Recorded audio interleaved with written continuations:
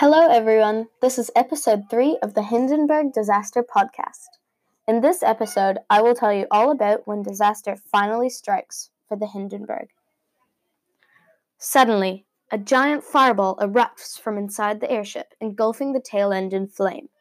Down on land, the reporters who have gathered to witness the event can hear the terrified shrieks of the passengers. 200 feet from the ground, the Hindenburg is burning up. Soon, the metal skeleton is all that remains. Radio reporter Herbert Morrison calls for his cameraman to make sure that he's capturing the event. Herbert's words as he witnesses the horrifying event are, "It bursts into flames. Get it started. It's rising.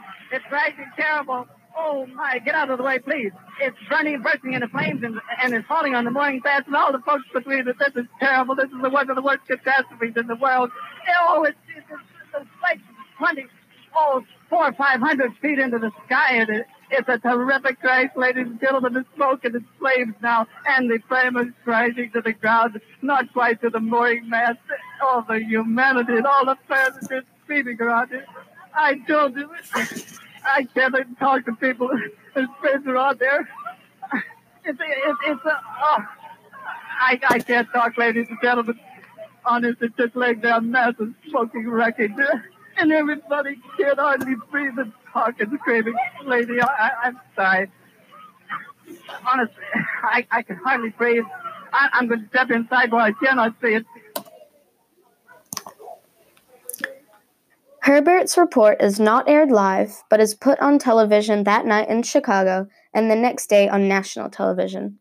Later on, Morrison admits that he shouted, "Oh, the humanity," because he believed that all of the passengers were dead.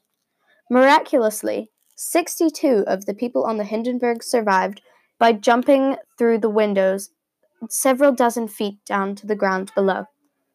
The unfortunate ones who died were 13 passengers, 22 crew members, and 1 member of ground crew.